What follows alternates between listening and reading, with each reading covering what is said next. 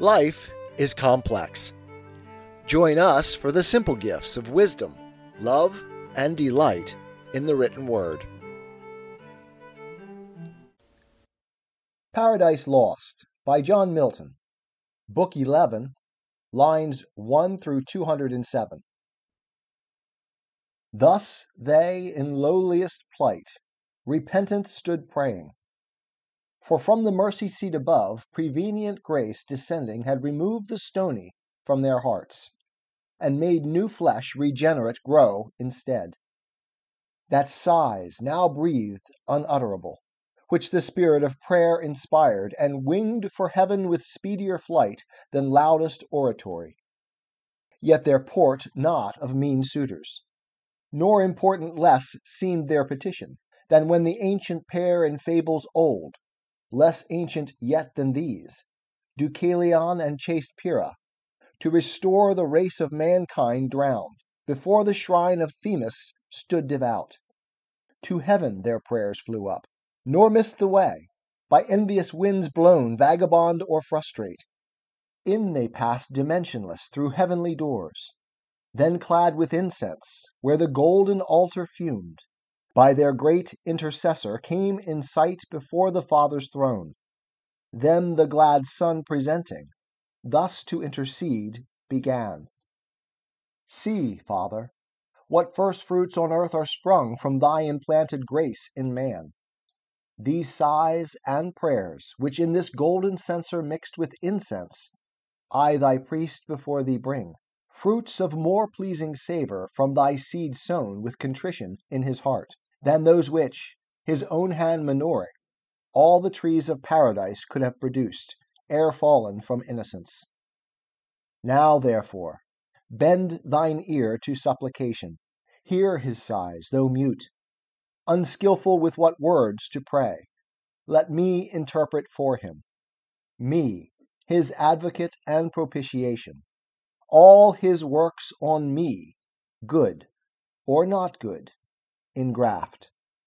My merit those shall perfect, and for these my death shall pay. Accept me, and in me from these receive the smell of peace toward mankind. Let him live before thee reconciled, at least his days numbered, though sad, till death his doom, which I to mitigate thus plead, not to reverse, to better life shall yield him, where with me all my redeemed may dwell in joy and bliss, made one with me, as I with thee am one. To whom the Father, without cloud, serene. All thy request for man, accepted Son, obtain. All thy request was my decree. But longer in that paradise to dwell, the law I gave to nature him forbids. Those pure immortal elements that know no gross, no unharmonious mixture foul, eject him, tainted now, and purge him off as a distemper, gross, to air as gross and mortal food, as may dispose him best for dissolution wrought by sin, that first distempered all things, and of incorrupt corrupted. I at first with two fair gifts created him endowed, with happiness and immortality. That fondly lost, this other served but to eternize woe, till I provided death, so death becomes his final remedy, and after life, tried in sharp tribulation, and refined by faith and faithful works to second life, waked in the renovation of the just, resigns him up with heaven and earth renewed. But let us call to synod all the blessed, through heaven's wide bounds. From them I will not hide my judgments, how with mankind I proceed, as how with peccant angels late they saw, and in their state, though firm, stood more confirmed. He ended, and the sun gave signal high to the bright minister that watched. He blew his trumpet, heard in Oreb since perhaps when God descended, and perhaps once more to sound at general doom. The angelic blast filled all the regions. From their blissful bowers of amaranthine shade, fountain or spring, by the waters of life, where'er they sat in fellowships of joy, the sons of light hasted, resorting to the summons high, and took their seats, till from his throne supreme the Almighty thus pronounced his sovereign will. O sons, like one of us man is become, to know both good and evil, since his taste of that defended fruit. But let him boast his knowledge of good lost, and evil got. Happier had it sufficed him to have known good by itself, and evil not at all. He sorrows now, repents, and prays contrite, my motions in him. Longer than they move, his heart I know, how variable and vain, self-left. Lest therefore his now bolder hand reach also of the tree of life, and eat, and live forever. Dream at least to live forever. To remove him I decree, and send him from the garden forth to till the ground whence he was taken, fitter soil. Michael, this my behest have thou in charge. Take to thee from among the cherubim thy choice of flaming warriors, lest the fiend, or in behalf of man, or to invade vacant possession, some new trouble raise. Haste thee, and from the paradise of God without remorse drive out the sinful pair, from hallowed ground the unholy, and denounce to them, and to their progeny, from thence perpetual banishment. Yet, lest they faint at the sad sentence rigorously urged, for I behold them softened, and with tears bewailing their excess. All terror hide. If patiently thy bidding they obey, dismiss them not disconsolate. Reveal to Adam what shall come in future days, as I shall thee enlighten. Intermix my covenant in the woman's seed renewed. So send them forth, though sorrowing, yet in peace. And on the east side of the garden place, where entrance up from Eden easiest climbs, cherubic watch, and of a sword the flame wide waving.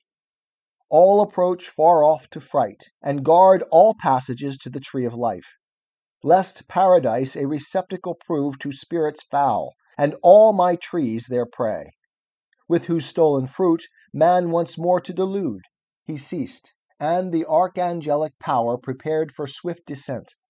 With him the cohort bright of watchful cherubim, 4 faces each had, like a double Janus, all their shape spangled with eyes more numerous than those of Argus, and more wakeful than to drowse, charmed with Arcadian pipe, the pastoral reed of Hermes, or his opiate rod. Meanwhile, to resalute the world with sacred light, Leucothea waked, and with fresh dews embalmed the earth. When Adam and first matron Eve had ended now their orisons, and found strength added from above, new hope to spring out of despair, joy, but with fear yet linked, which thus to Eve his welcome words renewed. Eve, easily may faith admit that all the good which we enjoy from heaven descends, but that from us aught should ascend to heaven so prevalent as to concern the mind of God high blessed, or to incline his will, hard to belief may seem. Yet this will prayer, or one short sigh of human breath, upborne even to the seat of God. For since I sought by prayer the offended deity to appease, kneeled, and before him humbled all my heart, methought I saw him placable and mild, bending his ear. Persuasion in me grew that I was heard with favor. Peace returned home to my breast, and to my memory his promise, that thy seed shall bruise our foe, which, then not minded in dismay, yet now assures me that the bitterness of death is past, and we shall live. Whence hail to thee, Eve, rightly called, mother of all mankind, mother of all things living, since by thee man is to live, and all things live for man. To whom thus Eve with sad demeanor meek, ill-worthy I such title should belong to me transgressor, who for thee ordained a help became thy snare. To me reproach rather belongs, distrust, and all dispraise. But infinite in pardon was my judge, that I, who first brought death on all, am graced the source of life. Next favorable thou, who highly thus to entitle me vouchsafest, far other name deserving. But the field to labor calls us, now with sweat imposed, though after sleepless night. For see, the morn, all unconcerned with our unrest, begins her rosy progress smiling. Let us forth, I never from thy side henceforth to stray, where'er our day's work lies, though now enjoined laborious, till day droop. While here we dwell, what can be toilsome in these pleasant walks? Here let us live, though in fallen state, content. So spake, so wished much humbled Eve, but fate subscribed not. Nature first gave signs, impressed on bird, beast, air, ere suddenly eclipsed, after short blush of morn. Nigh in her sight the bird of Jove stooped from his airy tour. Two birds of gayest plume before him drove. Down from a hill the beast that reigns in woods, first hunter then, pursued a gentle brace. Goodliest of all the forest, hart and hind, direct to the eastern gate was bent their flight. Adam observed, and with his eye the chase pursuing, not unmoved, to Eve thus spake. O Eve, some further change awaits us nigh, which heaven, by these mute signs in nature, shows forerunners of his purpose, or to warn us, haply too secure, of our discharge from penalty, because from death released some days. How long, and what till then our life, who knows? Or more than this, that we are dust, and thither must return, and be no more.